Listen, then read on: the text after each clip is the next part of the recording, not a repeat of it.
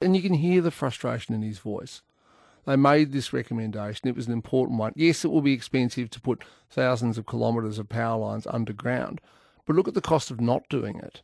Now, imagine if most of those power lines had been underground last week. We wouldn't have nearly the power outages that we had. Well, how do you calculate the cost of that? It's hard to say, but the point is it's significant if you live, and like a lot of people have, in an area where for 5, 6, 7 days there's no power. Second, we were lucky last week. The bushfires could have been a lot worse, but they weren't. But that was luck. That was pure luck. If they'd started in Gippsland or somewhere like that, which is very heavily forested, it could have been catastrophic.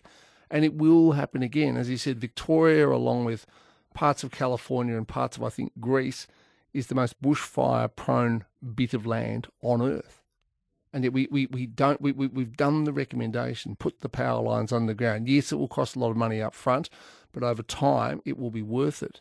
And speaking of money, I mean the current government is forging ahead with the Suburban Rail Loop. We don't even know how much it will cost. Some estimates say it will cost $200 billion, and there's not even a business case for it. So it's okay to spend that money, but it's not okay to spend the money on something that we know will benefit us in the future. That's putting power lines underground.